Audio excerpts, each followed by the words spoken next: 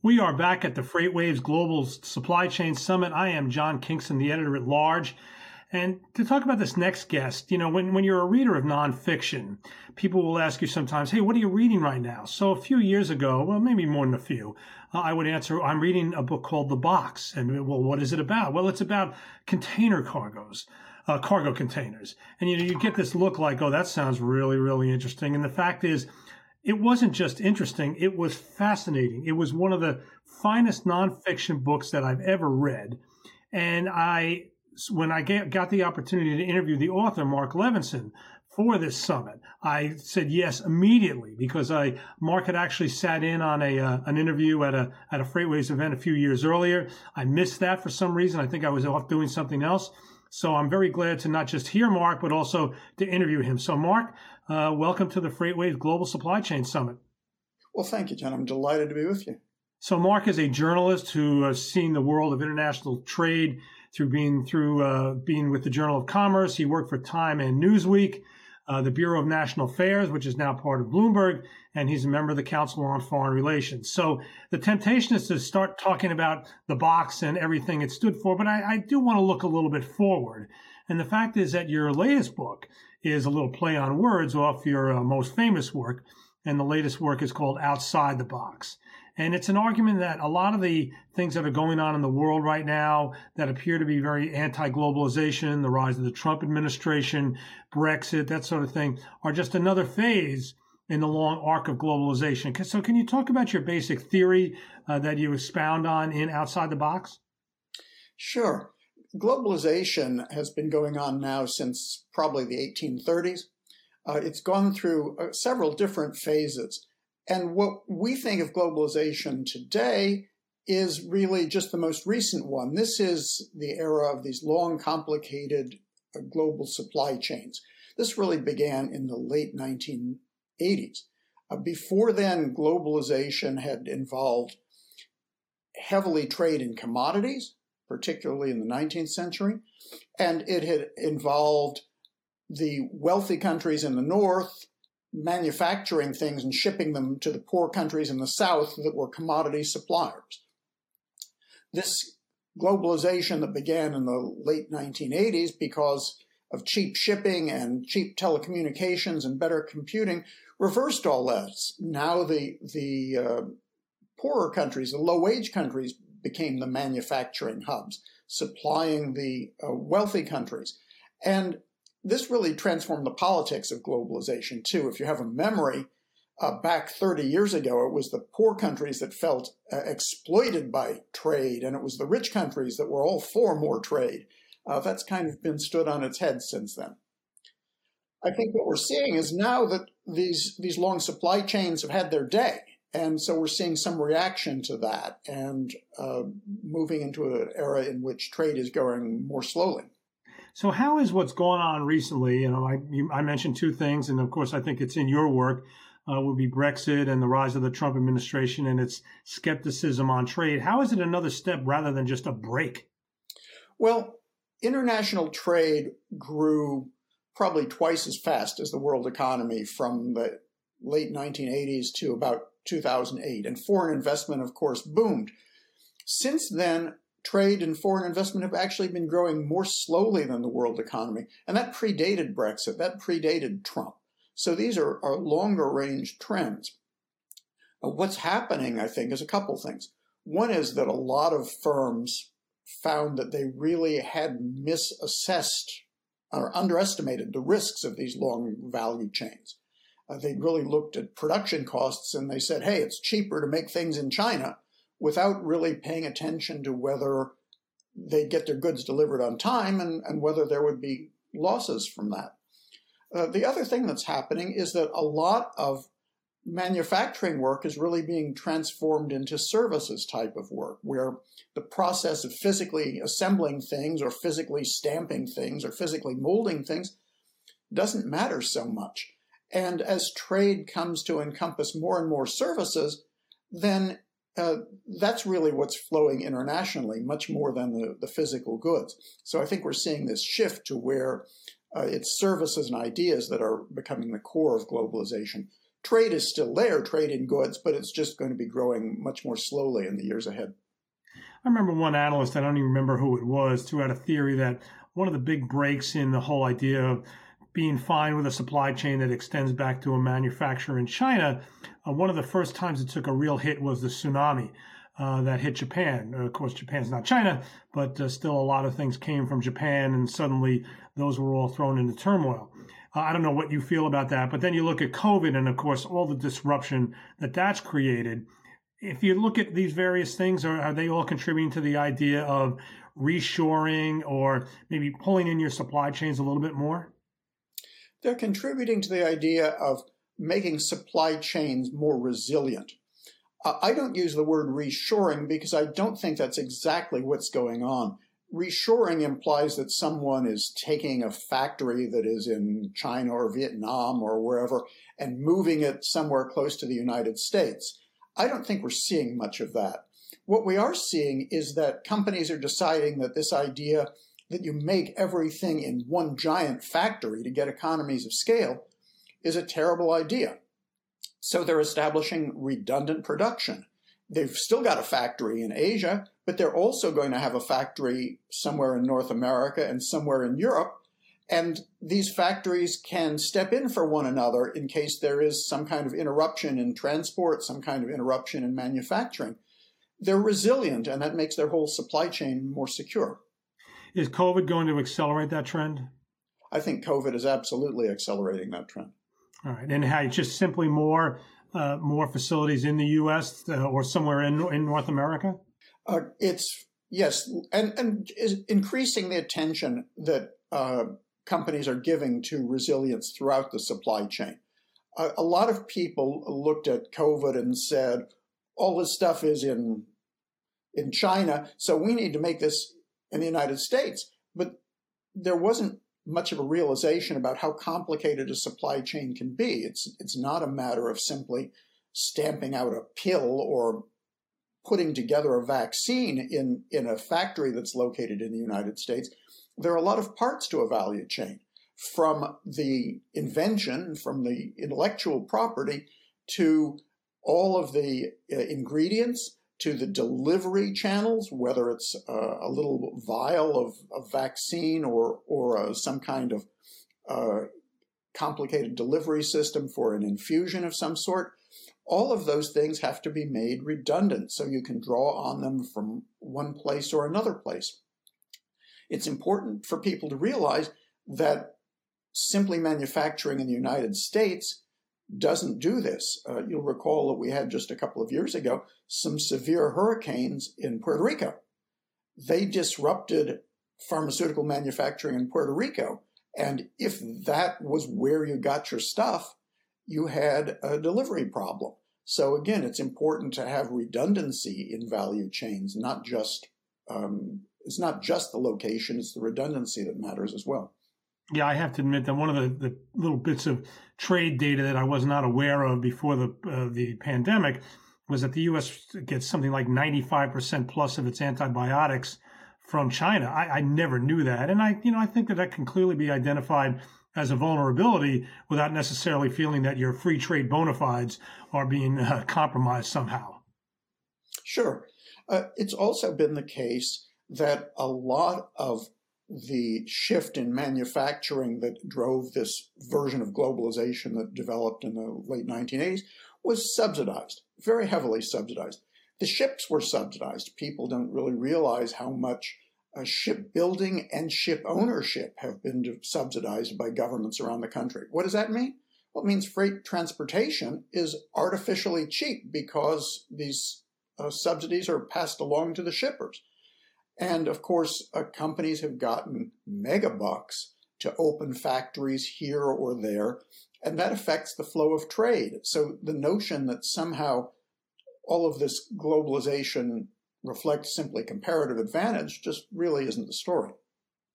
Let's go back to the whole globalization question. And I do want to, you kind of touched on this, but I really want to hone in on this. There was a post-World War II consensus about free trade. Is it breaking down? I think what's breaking down is the consensus that free trade is some kind of perfect solution. Okay, the world is kind of messy. And I think what we're seeing is a move to a notion that, yes, international trade is a good thing. It benefits economies. It makes the world more efficient, but there can be too much of a good thing. And if trade is actually driven by mispricing because of subsidies and by misjudgment about risk, then maybe there's a little too much trade. And so there has to be a bit more balance here. And I think that's where the consensus is headed. We try not to get too political here, but, I think the biggest break in trade is that the Republican Party had traditionally been probably the more pro-free trade party. No matter where it sort of comes down on the issue, eventually it's not going to be what it was before. Do you see that as a significant shift in U.S. trade policy, that you've got one of the two main political parties that has clearly moved on its views of trade? Well, I think both of the political parties have actually moved on their views of trade over the years. The question, from my point of view, is how you keep trade flowing. I don't think we want to go back to the protectionist days when tariffs were 10 or 20 or 30%, when trade was very expensive and there wasn't so much of it. I think trade has brought us enormous benefits. But I think we do need to beware that globalization really did, in the 2000s, really go to excess and moved in directions that were not beneficial to the world economy and caused a lot of damage in individual countries and individual communities. Let's talk a little bit about the actual movement of ships and containers. I was looking over some of your recent writings, and one of the things I saw was a piece, I think, from late last year in the Wall Street Journal about the mega carriers, these gigantic ships carrying far more containers than the earlier versions had, and that you kind of felt this was a flop. I couldn't help but read this and think about, I don't know how I missed it the first time, to be honest, but I couldn't help but think about the A300, the gigantic Airbus plane that is now looking like pretty much of a bust. And I think you were suggesting in this that the giant container ships are also a bust because they take a long time to load, and there's some cost efficiency in moving them. But by that sheer time needed to load ships, wait till the ship is loaded to go, wait to offload them, you're disrupting highly efficient supply chains that are on a schedule. So is there much of a future for these big ships? Not for the super big ships. Just to take you back into history, when the first modern container ship set sail back in 1956, it carried the equivalent of 68 containers. Okay, so by modern thinking, this is a very, very small vessel. And today, obviously, the biggest can carry as much freight as 12,000 trucks. Okay, 24,000 20-foot equivalent units for your participants who all know, I'm sure, what TEUs are. And the ship lines kept building bigger and bigger because they said there are economies of scale here. And you can see why that makes sense, right? If you double the size of a ship, you don't need two engines and you don't need twice as big a crew and all of those things. So it does drive the unit cost down. But at a certain point, you've exhausted the economies of scale. You don't save costs anymore and you introduce complications. And that's really what happened with the megaships. So I don't think we're going back to the days when you had ships that carried 1,000 or 2,000 containers around. But I also think this idea of 24,000 TEU ships hasn't done very well. I think we're seeing the more thoughtful shipping lines look more in terms of 15 to 17,000 TEUs as the kind of size that is fairly efficient to operate, gives them a lot of flexibility. These giant ships, the 24,000 TEU ships, they can't go a lot of places. They're too big for the routes in many cases. They require too much water for the harbors. They require cranes bigger than many ports have.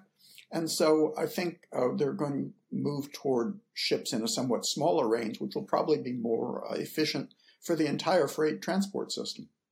Yeah, but a lot of ports have done a lot of work to get ready for them. I can think as a New Yorker, I think about the reconstruction of the Bayonne Bridge, and they made that thing high enough so that those big ships could get through, it could get under them. And you wonder if that was necessary. I'm sure there were costs involved in doing that. And were there, was that a cost and that wasn't ultimately needed? I guess time will tell on that. Let's talk about the box. Let's talk about the book that I think kind of made your fame. Did you think it was going to be as big as it was when you published it? It was quite a surprise. Okay. And when did you know that it was a real hit? I knew that it was a real hit. This was published by Princeton University Press, and I knew that it was a real hit when I heard that the editorial assistants out of the press loved it. Okay? They see a lot of books come through, obviously, and they thought this was great, which really surprised the editors. And then one of the editorial assistants volunteered to design the cover for the book. And that told me that people who don't make their livings in economics or in transportation just found that this was an interesting read. And that was really the first time I knew that the box might find an audience. Oh, that's good. I mean, it got great reviews, and that's why I turned to it. I'm going to throw out 3 names here, and I want you to tell me who do you think has had the biggest impact on international logistics. The first name, of course, will be Malcolm McLean, who was the inventor of the container cargo and who is the main focus of the box. The second would be Fred Smith, who founded FedEx, I think remains its chairman today, and created that whole sort of international movement of smaller parcels, or not just smaller, some bigger goods. And the third, of course, would be Jeff Bezos, who needs no introduction. Who had the biggest impact? That's really hard to say. I would point out that I argue that Malcolm McLean wasn't exactly the inventor of the box, because the idea of containerization had been around for a long time before Malcolm McLean. Malcolm McLean was the guy who sort of took this concept that had been around and turned it into something that was financially viable, that you could actually use to improve service to your customers and build a company from. And both Fred Smith and Jeff Bezos have really built on these ideas, taking advantage of the technology that was available to them to change the way that logistics occurred. One of the lessons I draw from the box is that a lot of the improvements that have come in logistics, as in many other areas, are incremental. Okay, Malcolm McLean didn't start out trying to change the world with a container ship. He started out trying to beat traffic jams on the east coast of the United States by sailing a few containers down the coast. And from that small concept, things grew and grew and grew. And Fred Smith and Jeff Bezos both built on this, again, making incremental improvements. And as they saw that something worked, they tried something else, and they tried something else. That's really how innovation goes. And I think all 3 of these gentlemen are terrific innovators. Is there a 4th name I should have put on the list? I think we've seen a lot of innovation in freight transportation. One of the things that fascinates me, though, right now is that there are many, many people trying to make the transportation industries more efficient, and they're having difficulty because they don't understand the industries. They come into transportation from a Silicon Valley perspective, and they say, oh, this is inefficient. I see this inefficiency here. Why don't you fix this? And they come up with a brilliant idea, but then they don't realize that there's a reason for that inefficiency, because it's a complicated industry. You have a lot of different kinds of shippers. You have a lot of different kinds of carriers. And it's not so simple as telling everybody, hey, I'm smart. I've got a better idea to make your logistics more efficient. And that's why this improvement is going step by step by step. And the people who promise to simply transform the logistics world with a great idea, they're not quite getting there.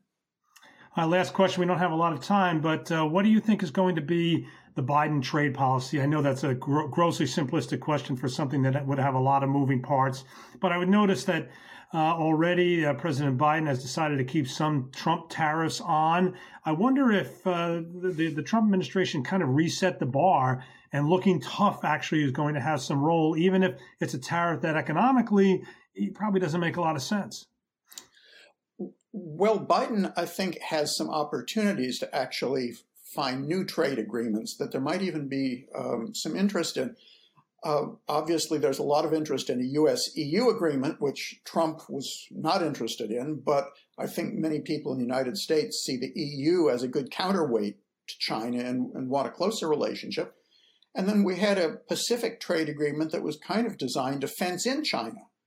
Trump walked away from that. But there's a lot of concern about China in the United States now, and I think that there are voices saying we ought to reconsider this, because even though there may be some disadvantages for the United States, there may be some advantages in strengthening an alliance of countries that are concerned about China. So those are some things that the Biden folks may consider, even as they talk tough about unfair trade and promote Buy America policies. Mark, I'd love to talk for a lot longer, but that's all the time we have today here at the FreightWaves Global Supply Chain Summit. We do hope you'll come back, hopefully next time in person, and you can sign my book. I would love to come back in person. John, thank you very much for having me on. So our guest today has been Mark Levinson. He's an author, he's an economist, he's an analyst of international trade. He's the author of the groundbreaking book, The Box, about the history of the container cargo. He's been our guest here. I want to thank him for joining us. I've been your host, John Kingston. Please stick around for some more of FreightWaves Global Supply Chain Summit.